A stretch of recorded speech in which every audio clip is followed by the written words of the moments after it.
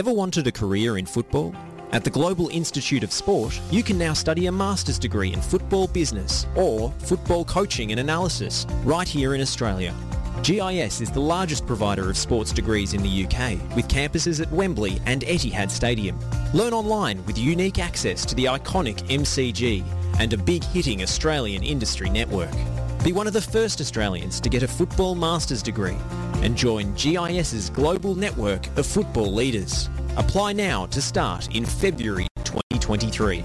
Learn more at gis.sport/FNR. That's gis.sport/FNR. Sometimes I feel, I don't know. Buona giornata, buona serata, buona giornata. There's not really time to relax and take an espresso for Juventus. You thought I forgot about you, didn't you? Attaccare! Attaccare!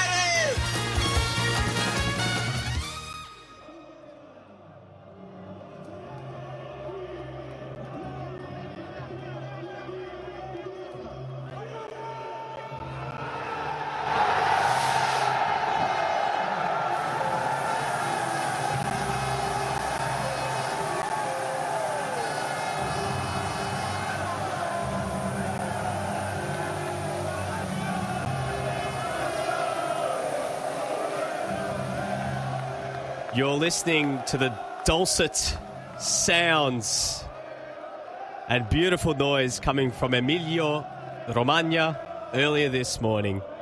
About 13 hours ago.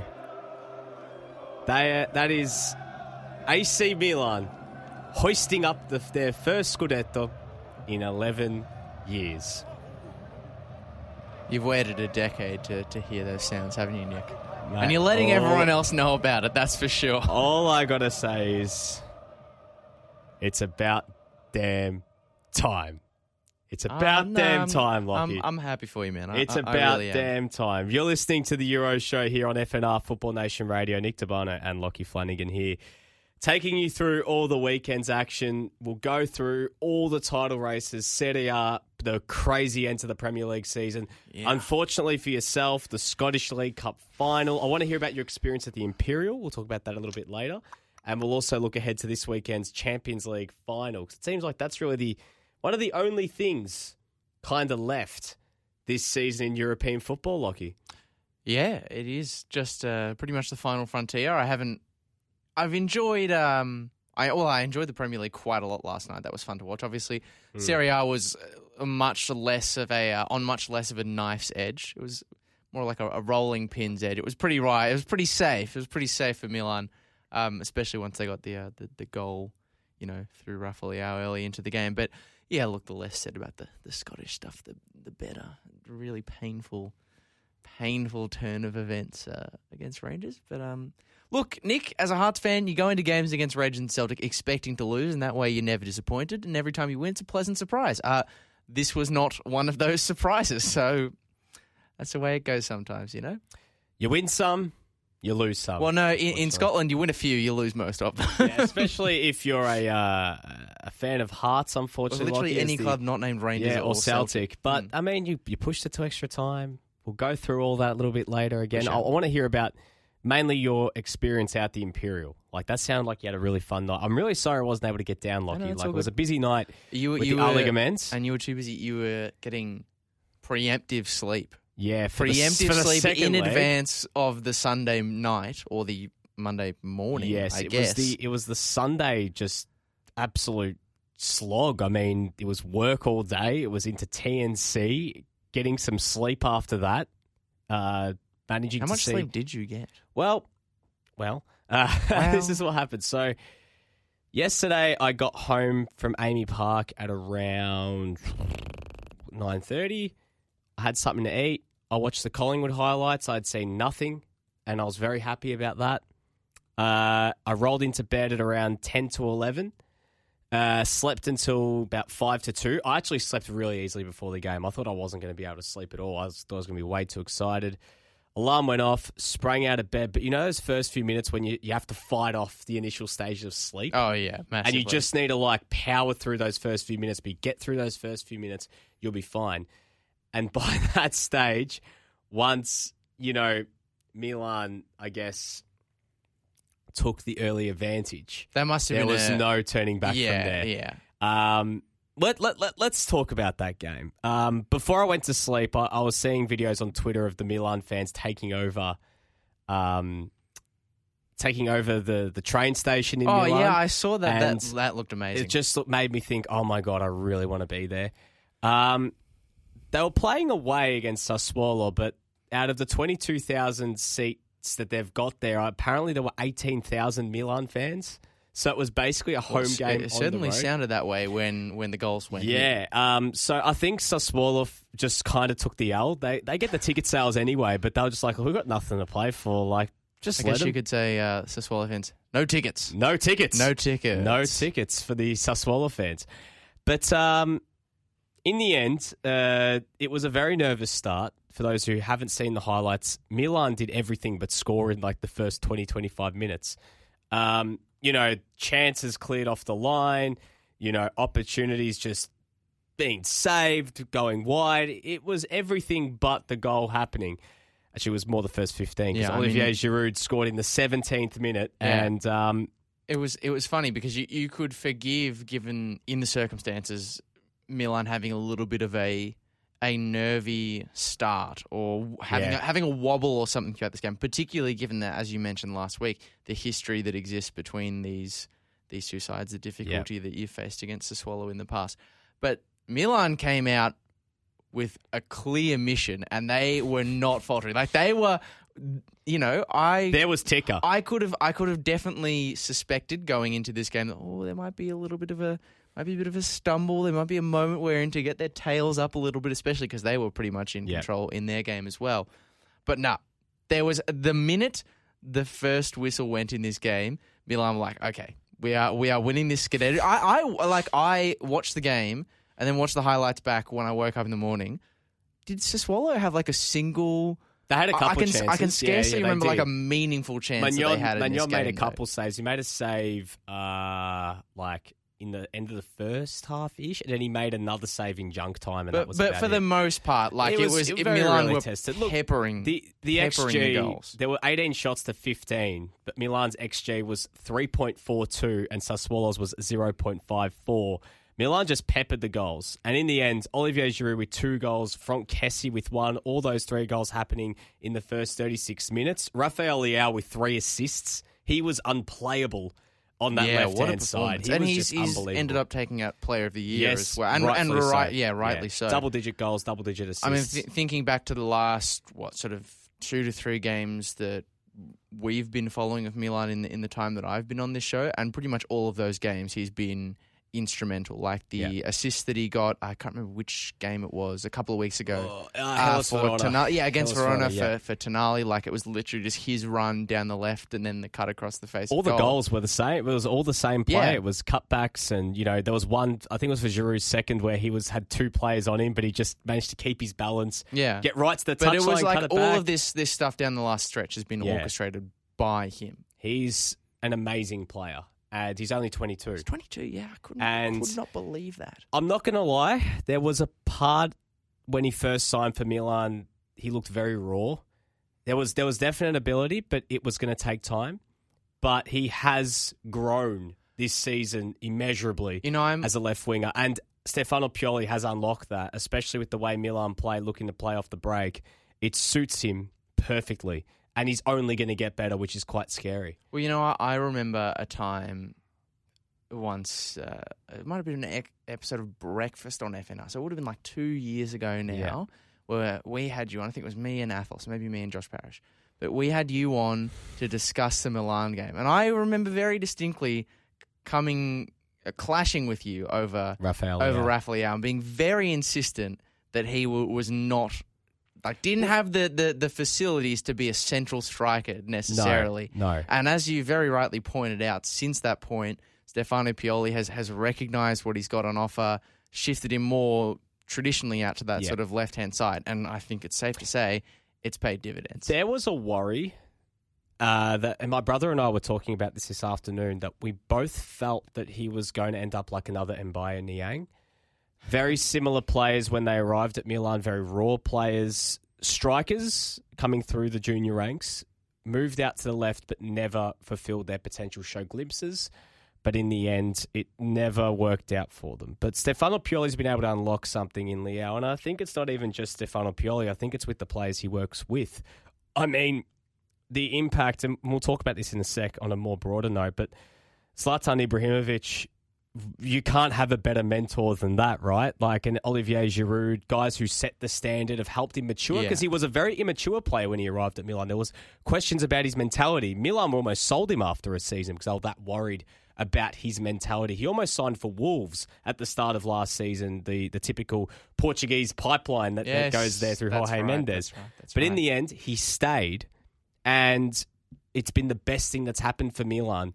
And they're going to have their hands full trying to keep him in the next couple seasons, because clubs are apparently Real Madrid have him in their sights as the Kylian Mbappe plan B. The replacement. Wow. So that feels maybe slightly generous, because Mbappe is that good, but I can see it. Well, he's kind of been one of the best. Like in this last month, he's been easily in probably the top 10 attackers in the world.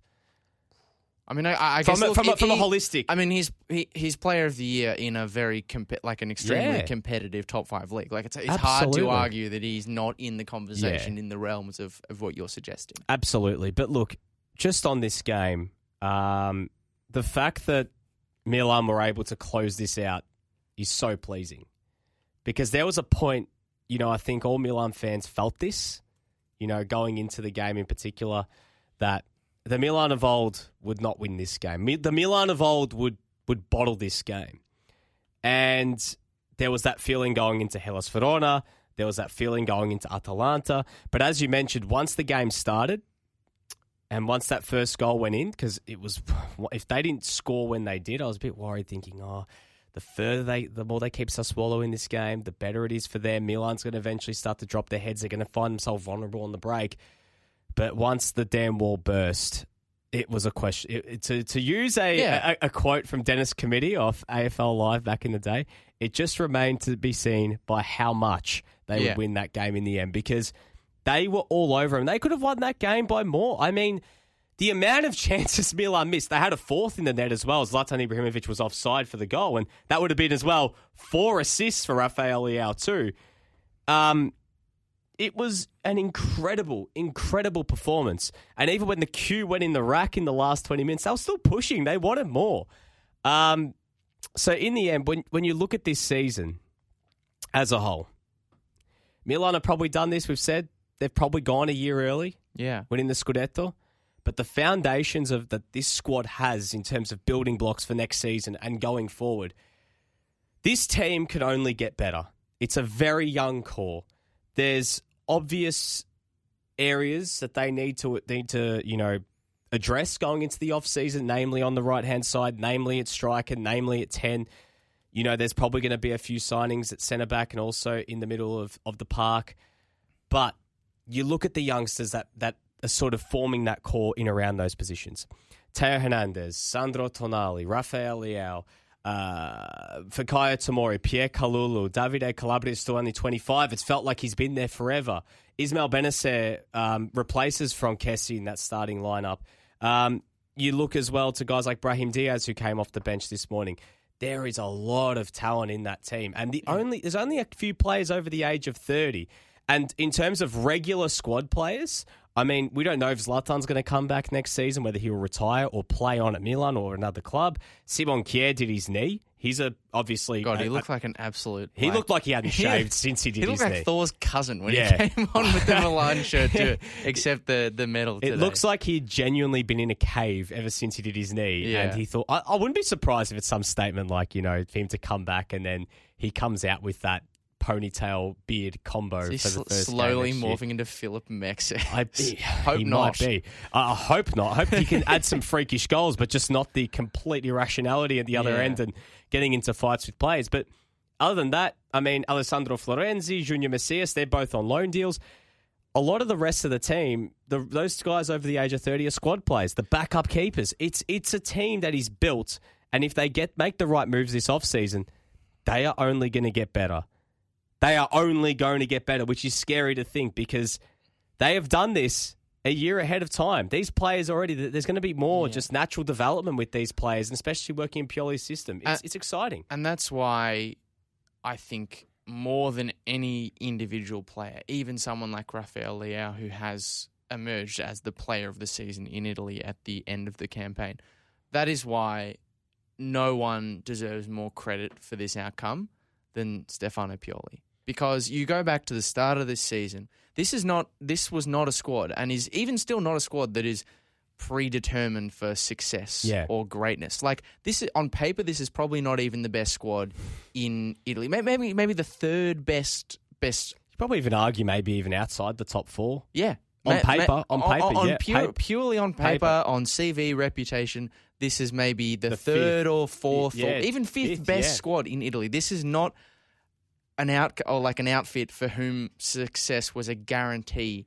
at the start of this season. There's been plenty of promise over the last couple of years, but Milan fans' trust issues, like promise only means so much. The extent to which Pioli has been able to not only identify players, who are maybe being undervalued, but then bring them in and maximize their output is unbelievable. Like even some of the names that are just springing to mind for me right now. Yeah. I mean, Fikayo Tomori, a player who was definitely a good player. No one was in any doubt of that. But on the outer at Chelsea and, brought in Milan for a pretty reasonable price for a centre-back of his talent and his age, and has been an excellent player for Milan.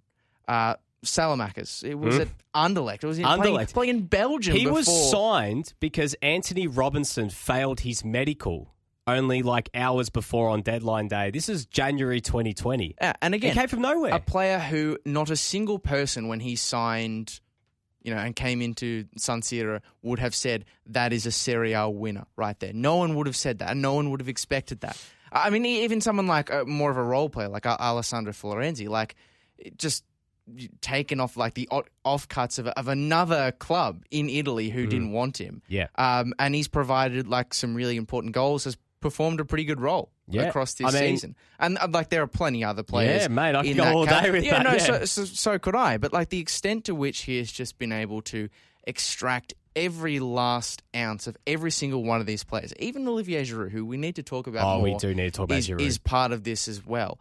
The fact that he's been able to do that, not with just a couple, but with the vast majority of this squad, is a testament to his coaching quality. And I'm interested and excited to see how he approaches the next challenge in his career, which is to be the man at the top of the mountain and have other people chasing after him, and how he handles that. Because I think, we're talking about in my view, a seriously top manager here. And there's another goal in mind. Milan have European pedigree. The goal in mind has always been to restore Milan back to its former greatness. And you're going to be in a decent pot as well. Pot A. And that the best means, pot. Oh, absolutely, it is the best pot. You don't want to be in pot C or pot. Milan were in pot D, and that's why they got that terrible group this season. But it's Pioli's story is amazing. I mean, the commentators talking about it a lot, but he was being chastised by his mum for years, saying, "You haven't won anything. You haven't done anything as a coach. Like the only thing he won, I think, was like an under-17s trophy with Bologna."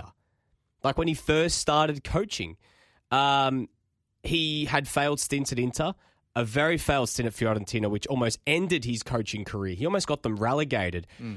His best all he'd done was, he took over Bologna a few years ago and did a fantastic job with them. He did an okay job with Lazio, but he'd never really been that guy. I remember it when he first signed for Milan. I was thinking, what are we doing?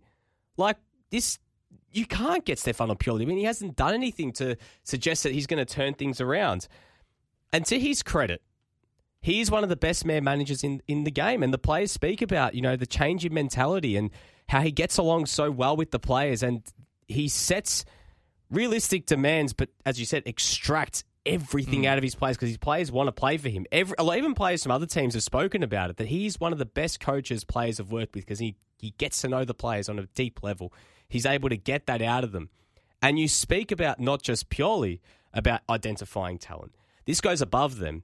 Paolo Maldini and Ricky Massara, who came in, Ricky Massara, a real stats man, data nerd, an eye for talent, came in with Maldini in 2019, replacing Leonardo at the time, and completely changed everything. The players they signed that 2019-20 off-season, they're the players taking them forward now. Teo Hernandez, Rafael Leao, Ismail Benacer. Hernandez is a great example of it. Yeah. Too. Like, you just look at you look through the whole squad, and there's just examples of what we're talking about everywhere you look. And remember, in that first season Pioli took over, Milan were this close to getting rid of him and going down the Ralf Rangnick route. Yeah. And it was actually, and I, just a cheap plug to my own Twitter, but I did an extensive thread about the history of Milan playing Hellas Verona, Atalanta, Sassuolo, why there is so much significance in winning all those games. But the other thing that I failed to mention in all that, despite the fact that Sassuolo losses had almost bred the end of coaches, and Milan wins against Sassuolo had bred the start of new careers like Donnarumma, Locatelli, and Leao, who scored that 6-second goal against Sassuolo. That win against Sassuolo in the restart of 2019-20 was the win that actually proved to be the catalyst for Milan to say, we're not going to go down the Rangnick route. We're going to stick with Stefano Pioli. We're going to keep going, and we're not going to move on with Paolo Maldini. Ivan Gazidis at that point said, you know what, I know you got your thoughts about Gazidis. But as well, I mean, I just love hearing that guy's name. Credit has to go to Gazidis as well, because he came in and he started this with them. He was a bit of a joke to many people when he came in. He was. I mean, look what he did with Arsenal. Yeah, not a lot of people would have expected that he would preside over something like this. But I think you've really hit it there in terms of the point I was trying to make before. Like, not a squad of champions, but Stefano Pioli has made them believe and realise that, in fact, they are. And it's then driven by those senior players. They signed Zlatan and Simon Kjaer in the same off-season, in the same January transfer window, and they're two guys that are winners, two guys who help drive that standard, two veteran the veteran presence. Maybe even another person I'd and throw then there's into the other one. That equation. You mentioned him before that they brought in this off-season, Olivier Giroud, who started the season quite slowly. He had a few injuries, but his run from February until now has been amazing. They're talking about extracting every ounce out of him. I mean, he's basically played every minute in that period with Zlatan on the sidelines, with Rebic on the sidelines, and he has scored in almost every big game that Milan have needed something out from him. So, scored in the derby twice, biggest game. That was the turning point right there. Scored away at Napoli, scored at Lazio, scored it twice this morning. I think from memory, he scored against Roma in the second meeting at home as well. So, bar Juventus, he's basically scored against all the big teams in all these big games when you need someone to step up and be in the right place at the right time. And, Lockie, I want to ask you this, because I was having this, again, same conversation with my brother.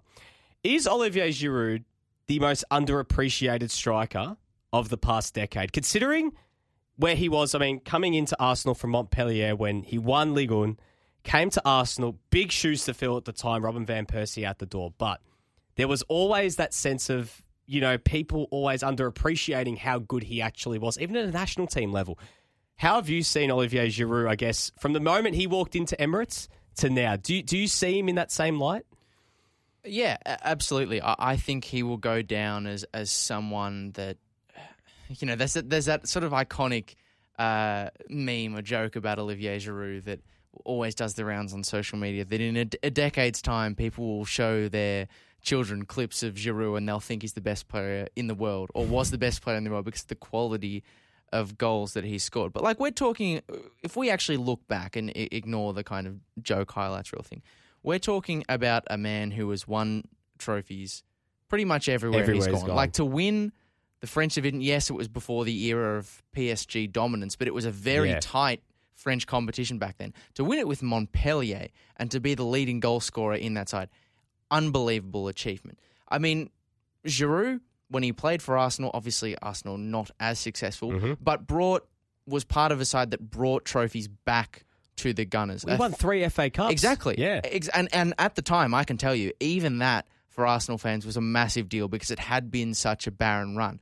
And throughout that whole stretch, he was scoring, despite the criticisms of him being not a reliable finisher or anything like that. He was scoring 10 goals plus every season. And what's more than that is he was setting goals up for other players with his sort of IQ, his ability to drop off the line and play first-time passes in behind to wingers and very intelligent midfielders who footballer, are making runs on. I mean, the best example of that, his outside-the-foot pass in, I think it was 2013-14 for Jack Wilshere. The Norwich game? Norwich Yeah. goal. Like, that is something that he was capable of doing every week, ignoring the goals. Yeah. Ignoring the goals.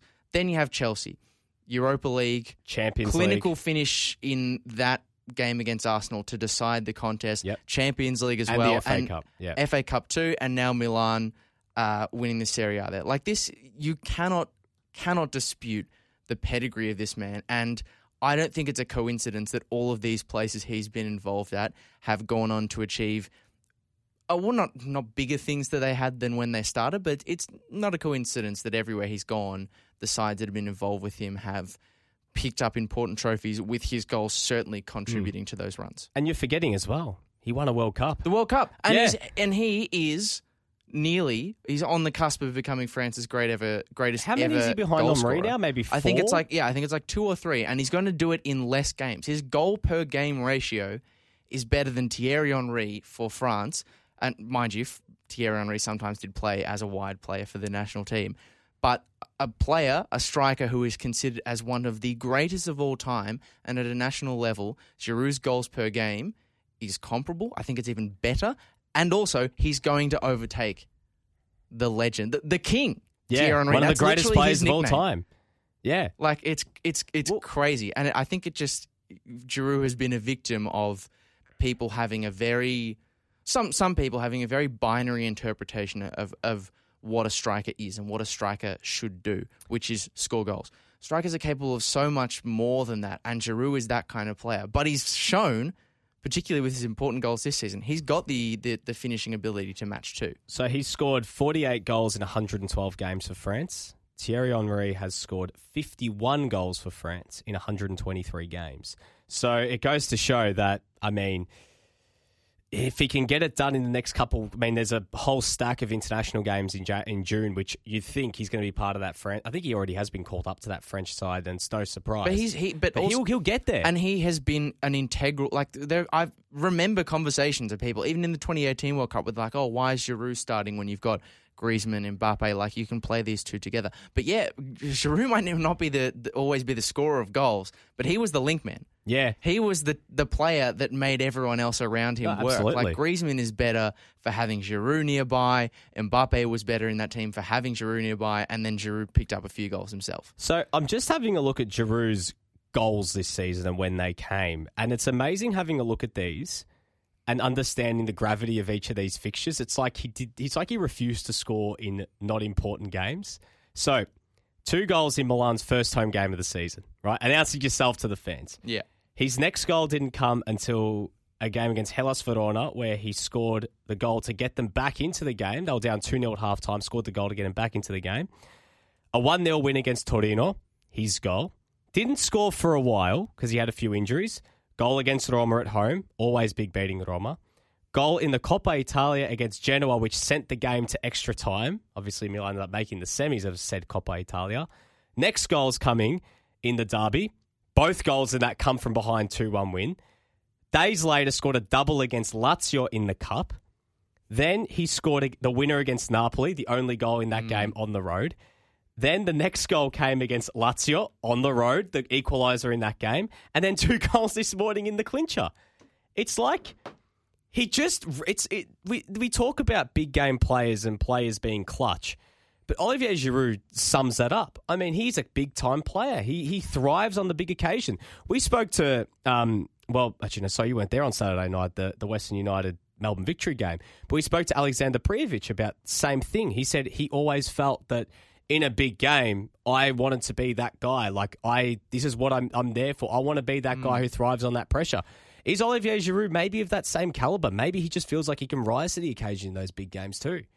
I think it's hard to argue that he's not. Like, he clearly is. I mean, you go through that stat sheet that you just rattled off of the teams he scored against. It's some of, if not the most important games throughout the stretch for Milan, and he's come up trumps in almost every single one of them. It's very hard to argue with that. And I think it's not just the type of player he is with Giroud that I think means that people judge him perhaps unfairly, but it's also his actual sort of physical build. Like, you don't see the tall, bulky striker that much in world football anymore. Like players that look like him playing up front are a dying breed, and Alex Prijovic is another one of that. But the common theme between both of those two is, while they're not conventional in the sense of the modern game, what they bring to the other players who are more typical fast, speedy players in and around the forward line. They sound like Triple M then. What they're able to provide to the people around them is just the value of that to a team cannot be understated. So he might not be the favourite player of the average fan, but I reckon 9 times out of 10 you ask his forward teammates who their favourite player is, and they're going to say Olivier Giroud. And I think he's a great guy to have around the locker room. I mean, it seems like everyone's getting along with him on his Instagram. They're always taking photos with Giroud. We know Giroud's I would definitely want it. I would love to take a photo with Olivier Giroud if I had the opportunity. But I got to say, look, I just love to take a photo of Olivier Giroud. I don't even have to be in it. Before we wrap up the Milan chat, let's talk about the trophy presentation. Yes, please. I was hoping you would say that. So the one thing I loved, so much to unpack. I was really worried when the game ended they were just going to cut the feed and they weren't going to show the trophy presentation. I was so tired, but I was like, I have to power through this trophy presentation because there's like the lull after the game. I thought, all right, let's power through this. And the trophy presentation started off, first of all, with... We had the two presenters coming through the arch. And I don't know if you saw this, but the lady on the right who's coming through didn't create enough space for herself. So she whacked her face with the trophy by accident. And it was caught on the Paramount stream in the US. And you just hear all the pundits just lose it. And I saw it, I thought, am I the only one to pick this up? But it was just like, we've seen our fair share of trophy celebration gaffes. But she tried to play it off, and you like have a trip in public and you like hope no one saw that. But it's like the eyes of the world just saw that happen to you. But anyways. I mean that gaff aside, I will admit that I went to sleep after the game and then I realised that the trophy presentations were on, the full 40 minutes of them were posted on YouTube. On the beIN YouTube channel. So I'm like, I've got to watch this because Nick will obviously have watched the whole thing in its entirety. And the level of, especially having watched like the Premier League stuff, like the level of pageantry and style associated with this trophy presentation, which is unbelievable. The Serie A theme playing for like the entire thing on a loop. You just hear the violins just amazing. The fact they brought every single player out individually, and it was a long walk. It was from the players' race to where the trophy. They had to shake hands with everyone. Set up was like a good 20-30 meters, and they walked the whole way. They're high fiving left and right, get the whole team, and then they go up to join the players. And they've got like, because just walking out, it wouldn't be enough for your average player. No. So then you got people like was it Kalulu? Yeah, he's got the champagne bottle on his shoulder. With the champagne bottle. He's not even legal to drink in America. Over the shoulder. You have Zlatan and Teemu Bakayoko, who... The cigars. Look, he's been an important part of the fabric of this Milan project over the years. He was a big player in seasons gone by, but since he's come in, he hasn't done that much. He's been that guy on the group project who takes the A+, even though they've maybe done the bibliography. But he was walking out there at the cigar, the peroxided hair for the occasion, and he was dapping up every single person that he could. It was just amazing. The commitment to art from the nation of Italy. It's just 10 out of 10. Respect for all the players. We needed that. It's Stephen A. Smith meme where he's walking through. That for like each of the players. But Zlatan's one, like that was peak Zlatan. Coming out. Cigar in hand, champagne, does like the podium finish kind of spray, arms out to the fans, you just needed pyro. Like that was the only thing that was missing. But it was It was great because that was like the symbol. I think that was the symbolic end for Zlatan. You know, came to Milan and said, "I want to restore him to their former glory," and he did the exact same thing a decade ago with this side. It was very fitting. You know the phrase "not to be outdone," like when you're talking about. I feel like that phrase "not to be outdone" was just made for Zlatan Ibrahimovic. Like anything you can do, I can do better. He is that guy. The other highlights from that trophy presentation was Alexis Salamakers trying to do the Like I was getting ready because he loves his Instagram. I was ready for him to do have some sort of Instagram live setup.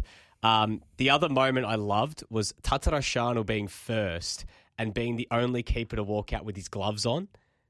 So they're all wearing Milan jerseys. Yeah, and he had his keeper gloves still on, and I found that very symbolic. Because we spoke about his famous moment in the derby, and that proved to be pivotal because he doesn't make that save. Inter's won the Scudetto. Yeah, it's true. So he's wearing those same gloves. They looked quite, old and ragged. Maybe he kept them Maybe it was the from gloves, November. yeah. The other one that I love, just a wholesome moment, Daniel Maldini. Third-generation Milan player now in the Maldini family to have won a Scudetto. Cesare Paolo father-son pick. Yeah. Going over to Paolo, his dad, and having a moment with him was really nice. But and then as well to end with Alessio Romagnoli, who he's lost his spot in the team over the last 2 seasons, but he was the last bastion of the Banter era. He's been there through the thick and thin. He reward for sticking around for so long. He won't be there next season, but it was fitting to see him have that moment at the end. And again, similar to Bakayoko in a sense, hasn't featured or been as prominent this season. But in terms of contributing to the fabric of this squad year on year, building the chapters that's led to what has now happened, Romagnoli is part of that conversation because there is a time when he was a very important defender for this team. The other one I wanted to mention, because he has escaped any references to him, is the scorer of the third goal in this game, who sealed it up and had that moment at the end, walking out in front of the fans, did his little dance, got to appreciate them before he leaves for new pastures, is Franck Kessie. Yeah. Look, I've got a lot of feelings about how he's handled this whole situation, and I won't be the first person to say it, but he's handled it so poorly. But sure, I'm glad that he's leaving and we know he's leaving. This isn't like the Çalhanoğlu-Donnarumma situation last year where they won. Well, Milan made the Champions League, big moment after the game, and they're getting all excited and then they just decided to walk. Çalhanoğlu signs for Inter, had a good laugh at seeing the old screenshots from his announcement video of him saying he wanted to win the Scudetto again, and, he's back at the San Siro winning the game but not winning the Scudetto. He won, but at what cost? Yeah, but look, as well, Kessie has been a great servant for Milan.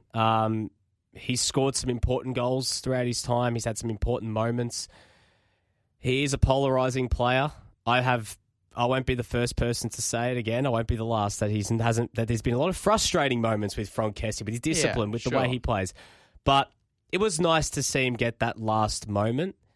I think it's just now's a good time to close that chapter. Yeah, I mean, it was a nice parting gift, shall we say, to have sealed it up. Yeah, and I think the other moment that got me, and I felt it the most, actually just thinking about it, was speaking about players who deserve this opportunity, I was just thinking about players who had been at Milan, who had been there for so long and didn't have that opportunity to have that success through that period of dark times. And one player that came to mind was Giacomo Bonaventura.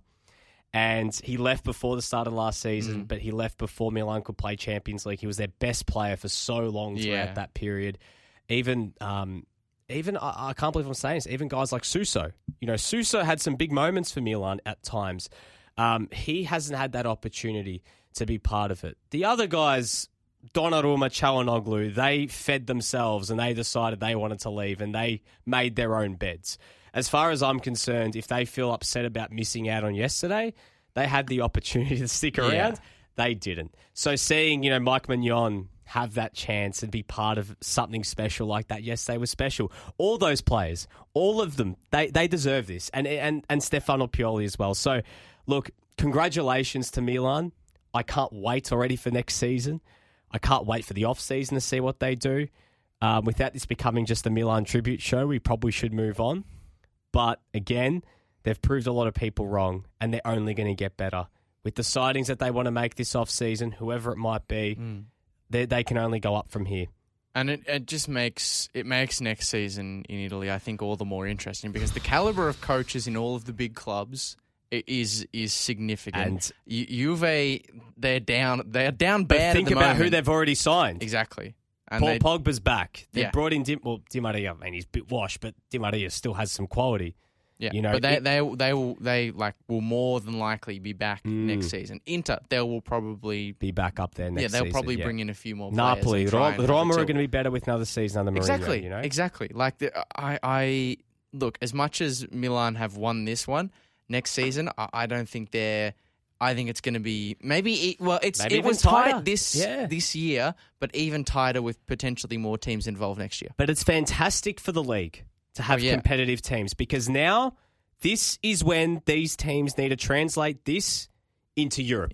It is about damn time we see some relevance of Italian and put the teams word back out in there that we back up. We back up, yes. We back up. And Milan, I tell you what, them being back in the Champions League and being a force in the Champions League next season, I really hope we get that. So we'll wait and see what we have in store. But before we go to a break and touch on a bit of the other news that's going on, the other title race over in England, the crazy title race, Salernitana staying up with a 4-0 loss. So they got spanked by Udinese at home. They got But paddled by Cagliari Udinese. drew against Venezia, who decided not to go to the beach, but decided to, play spoiler. Cagliari, I think, had over 30 shots on goal, but the game ended 0-0. So in the end, Cagliari go down, Salernitana stay up. It's a great story that Davide Nicola has been able to keep Salernitana in Serie A. Really excited to see them go again next year. There's going to be some big names coming out from those three relegated sides, from Genoa, Cagliari, Venezia, who'll be on their way out. One by the name of João Pedro, who I think is going to gain a lot of interest from some good sides. And as well, one player from Venezia as well who could be on his way to the A-Liga men's by the name of Nani. It'll be interesting to see what happens there. So in the end, Salernitana, another season in Serie A. Can't wait to see them back there again. Yeah, I mean, Cagliari, some of the players are going to have some difficult nights thinking about a few of the chances that they spurned, particularly Nandes, Bellanova as well, had a few big ones that he should have saved. João Pedro as well, but I guess he's probably already got his mind firmly set. Where I mean, who are from this side? Who are the most likely to sort of from Cagliari find another? You would say that João Pedro and Cragno are the most likely. I think, Is there anyone else? I think the majority of this team will probably get picked up. They've actually got a lot of quality in this squad. Cragno, definitely. Bellanova, he's a good young fullback. I think he'll get picked up. Nandes, I think, will definitely be picked up. Both Pedro and Pavoletti, I think, will find themselves back in Serie A. Keita Balde as well, I think, wouldn't be surprised to see him back in Serie A next season. Lovato is a young centre-back. I think he's out on loan from Atalanta. Yes. So he'll be back, definitely back in Serie A next season. Kevin Strootman's not going to be Kevin playing Serie Strootman, B. I don't know if he'll be playing for Cagliari in Serie B, and I don't think he'd be the first name on people's lips to be picked up. But hey, he'll be around. And if you're looking at Venezia, I mean, there'll be a few of these guys I think that'll be on their way back. Ethan Ampadu, who's still on loan from Chelsea. Mattia Caldara. I mean, again, as I mentioned, Nani on the way out. Might see him down here. So we'll see what happens with that. But in terms of promotion to Serie A at the moment, so next year, if you're keeping your eye on that, it's the return of Cremonese, a very historic football club in Italian circles. We haven't seen them in Serie A for a very long time.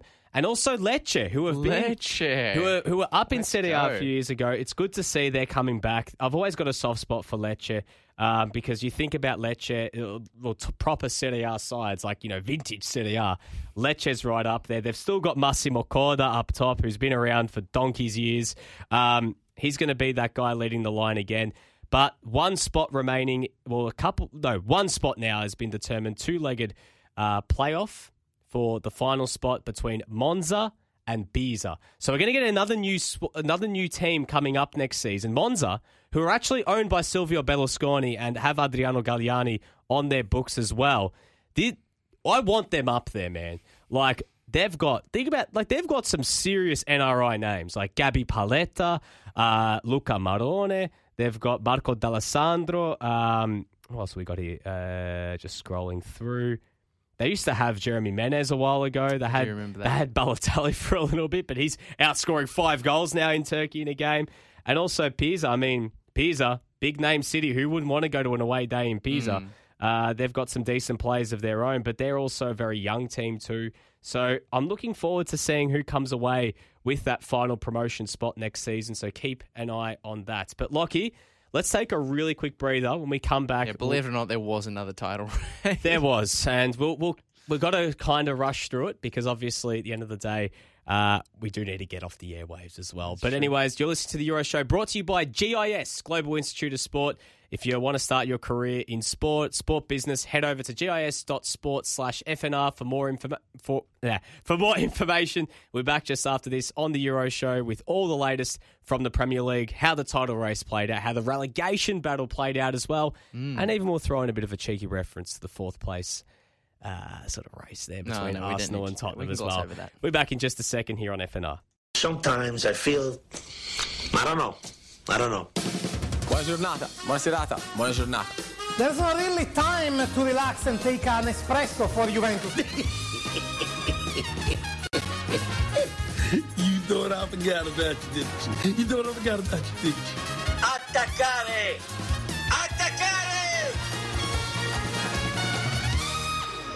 Welcome back to the Euro Show here on FNR Football Nation Radio. Nick Tabano and Lockie Flanagan here today.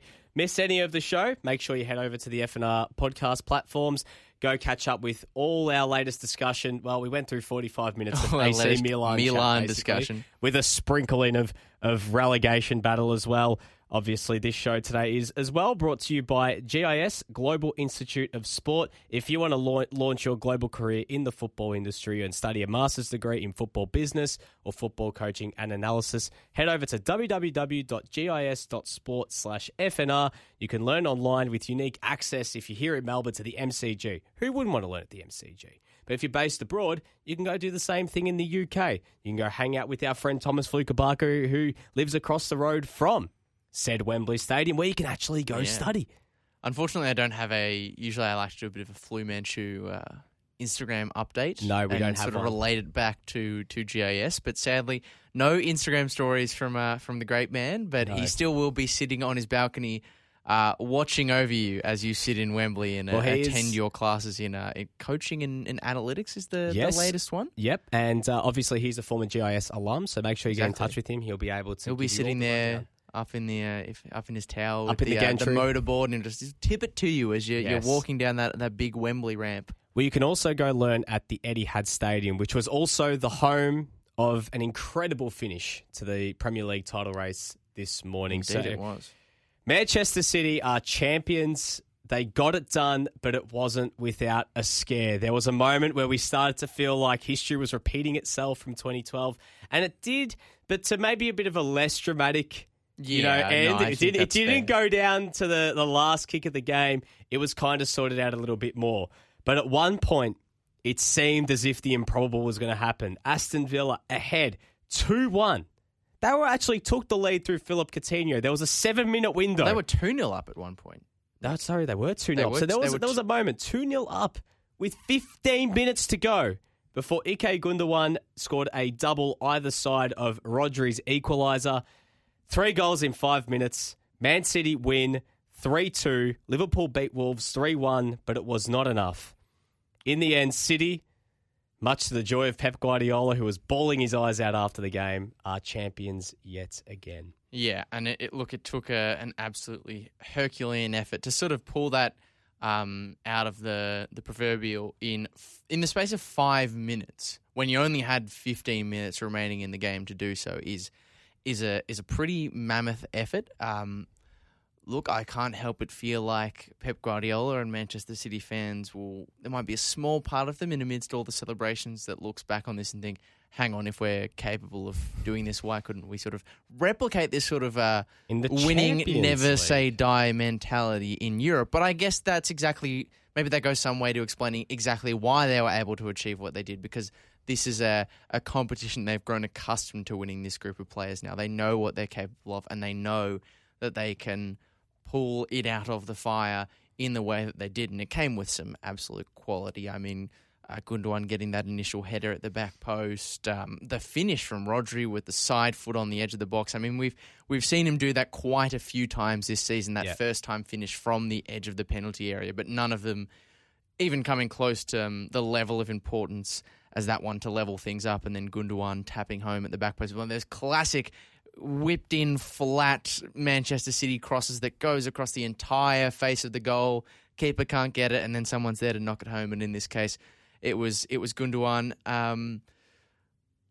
Mo Salah obviously got the go-ahead goal for Liverpool in the second half, and he thought he'd done it. He was celebrating so much, but he had someone, I don't know if you've seen the photo, Nick, but he had someone in the crowd tell him that the score at City was 3-2 to City now, and his goal hadn't delivered the return that he thought it had, and you saw him walk away like not being able to sort of believe what had happened. Just kind of like, what the hell, like all of that. Yeah. For nothing. Yeah. It was, look, it's tough for Liverpool, but the thing is, if they win the Champions League, you know, they've done a treble, they're still going to look back at this as a massive season, one that will go down in history, because that's still a massive achievement. It would have been much sweeter if the Premier League had been wrapped up in it as well, but I think most Liverpool fans, especially if they get the result against Real Madrid, they'll still be holding their heads up pretty high. And meanwhile, for City,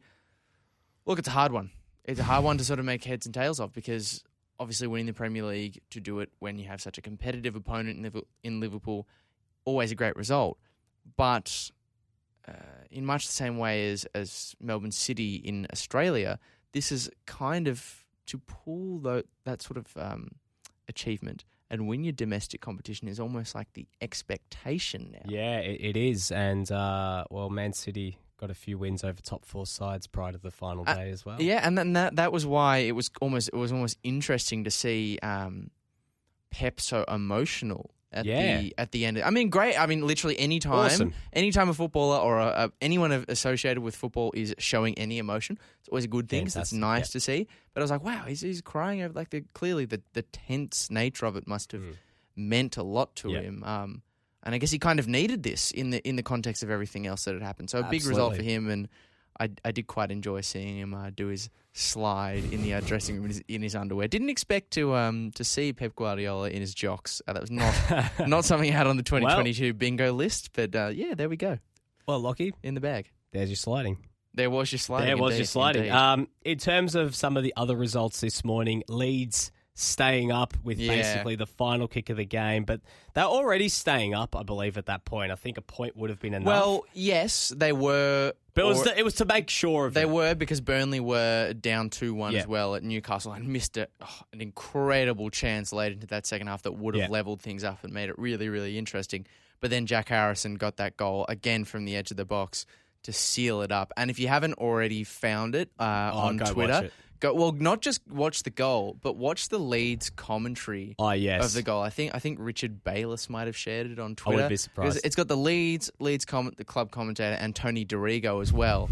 And they are just going, like, again, this is like the hill that I will die on. The one big gap, the biggest gap, and it's not the quality of the players, it's not the attendances. The biggest deficiency we have here in the Australian game compared to Europe is we don't have dedicated club commentary. It's so good. It's so good. Even just to have as a moment to share around the unbridled passion. Tony Dorigo going buck wild over the top of his play-by-play commentator, and they're just saying, I need to take a breath at the end. Like, we need that.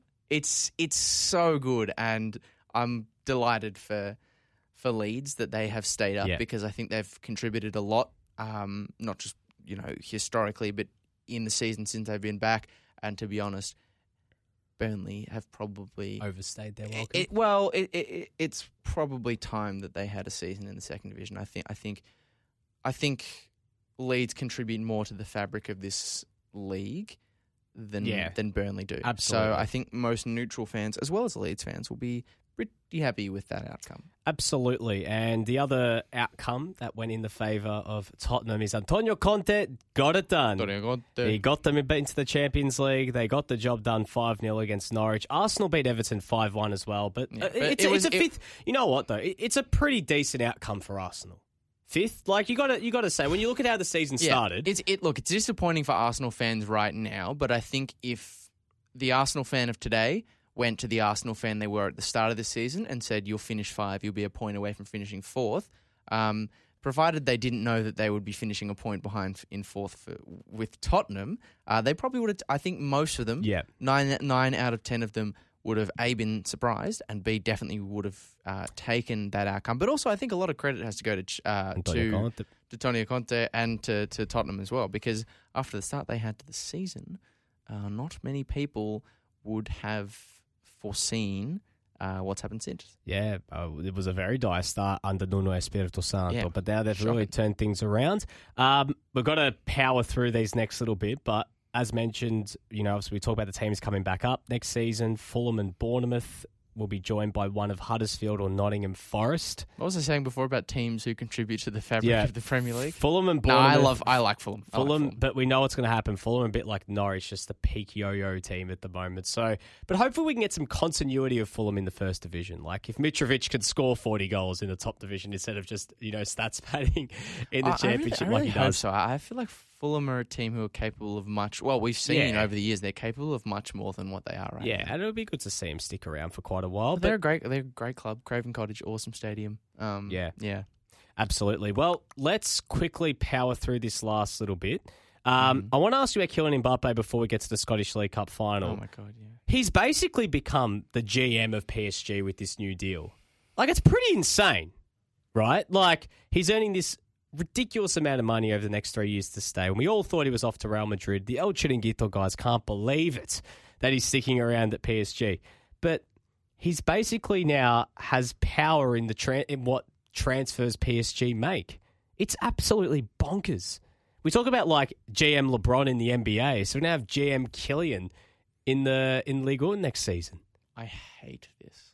I hate this so much. Like, I get that Kylian Mbappe is probably almost 100% certain to be the world's best player over the next decade. But is any one player worth not just the level of money that's involved in this, but worth ceding the level of control that is at play here? Like, I can just see this going so wrong. And it also worries me because I think players have already got, especially in tandem with their agents, significant power in the current footballing ecosystem.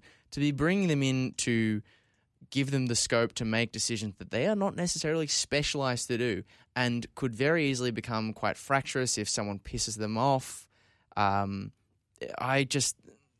PSG were toxic enough. We don't have time to go into the off-field stuff. They were toxic enough as an entity without decisions like this. Yeah. It might go well. They might win the Champions League. I just don't see how giving someone who is so young, 23 years of age, this much, he is not equipped to run a football club or have this level of say. I'm sorry, it might go well, and I'm happy to be wrong if it is, but I cannot see this going well, and it is another series in the saga of mismanagement that we've seen over the stretch at PSG. Throwing money at things for the sake is not always the answer. There has to be more, and PSG just don't seem to learn that lesson. And honestly, I'm quite happy that they're not. I don't want them to win the Champions League. I don't think many do. No, I hope DOF Mbappe runs them into the ground. I hope they make him play a manager. I hope it's a complete catastrophe. Okay, before we go, Lockie, I want to ask you about your experience at the Imperial Hotel on Sunday morning. Hearts, unfortunately, the result didn't go their way. A tough 2-0 loss in extra time to Rangers. Yeah. But let's talk about the experience because, the viewing experience watching a Hearts game in Melbourne. Bit of a niche football. Were you surprised at the level of support that there is for Hearts in Melbourne? Or? I will be honest. I took one of my friends who I went to Europe with a few years ago. Went to a Hearts game with him here, and before we were going in, I basically made the caveat to him. It's like it's probably going to be like just don't get your hopes up too much. It's probably going to be like 10 to 15 middle-aged dudes, and then we'll be younger, but we'll like have a good time. We'll make a good night. And also at the Imperial, the Melbourne Jambos, as they're called, we were told we were given our sort of own room. So I was like, oh shit, I haven't really been. Oh, excuse me. I haven't really been there before. I don't really know if I'm going to be able to find anyone. Yeah. I get to the door, the big double doors of the Imperial. I open them up, look towards the bar. The first thing I see is someone standing there wearing a Rudy Scatchell jersey, and I think, I have found my people. I have found my people. I went down, got myself a drink, and every single screen in the back half of the bottom level of the Imperial is playing Scottish Cup final replays, and the full back room, there was probably like, I would say, 50 people at the start of the game in that room. Maybe some of them were filthy casuals, but quite a few of them were dedicated Hearts fans. And I've got some videos when the chants went up. Like, it was a great noise. It was a great atmosphere. And the first half, in particular, was awesome. Some of the most fun I've ever had being a Hearts fan. The next 45 plus the extra time were the complete opposite. It was extremely painful. From halftime, Rangers always looked like they were going to win. I can't really get into the ins and outs of it. But it would have been a lot worse watching that game by myself without another bunch of Hearts fans nearby. And like some people travelled from Canberra. There was a dude from I think from South Africa. Wow. Who was like on a work trip. And just happened to come across. Yeah. So there was a guy from Colac who came down. There was some dudes who came down in a bus. Wow. There was a dude from Adelaide and someone who was on business from South Africa. That's insane. That came to Melbourne. Well, I got to ask you, Lockie. Sure. Was it a better fan experience than having Pasatempos at Mint & Co. for the Euros final? And the whole experience around that? Because it was my team, it doesn't compare. It doesn't compare to the Lygon Street sort of scenes after the game, but it was up there. It was a really, really good night. I had a very enjoyable time. I got to see two Aussies play for Hearts. Interestingly, some of the chatter that I picked up is people are very interested in the idea of Marco Tilio maybe becoming another member of the Australian Hearts Brigade. I, for one, would be very much in favour of that. I think he'd really fill a need for Hearts. Watch this space. Get on the phone, Lockie. Watch this space. Get on the phone. How do you think all these Aussies have ended up in Scotland? Yeah, there's got to be something. There's something there. Look, if mate? There are any Australian players who want to get up to Scotland, just drop me a line. I'll put you in touch with my secret agency that I definitely don't have. I think that's where we should leave it. Yeah, I prefer really not to speak. Anyways, well, it's time for us to say goodbye on this Monday evening. Champions League final this weekend. Unfortunately, we weren't able to get through to that, but quick predictions for it, Lockie. Who wins? I just think Real are going to do it. Same. I think they're going to bleep house their way through the whole knockout phase. Ancelotti's eyebrows going to go up at 60 minutes. My man is going to to say, and they will win 3-0. Yeah. I'm going to say Madrid wins 3-2, coming from 2 goals down. Ooh. It's going to be a Rodrigo-inspired comeback again. 2-1 extra time, Benzema brace. Nice. There we go. Nice. There's your Swift. Well, there's your French scorer in Paris as well. There's your prediction. There is your prediction. Well, there's your sliding. But anyways, time for us to say goodbye on this Monday. Missed any of it, head over to Spotify, head over to wherever you get your podcast, catch up on all of it. We spoke Premier League, Serie A, especially Serie A, and especially AC Milan after they won the Scudetto this morning. Spoke a little bit about Kylian Mbappe as well, or any of the other programs we've got here on FNR. Make sure you head over to Spotify and catch up with all of those. But for myself, Nick Tabano, and Lockie Flanagan, we'll be back next Monday, another edition of the Euro Show, post-Champions League final edition, and we'll see you then. Sometimes I feel, I don't know. Buona giornata, buona serata, buona giornata. There's not really time to relax and take an espresso for Juventus. You thought I forgot about you, didn't you? You thought I forgot about you, didn't you? Attaccare! Attaccare!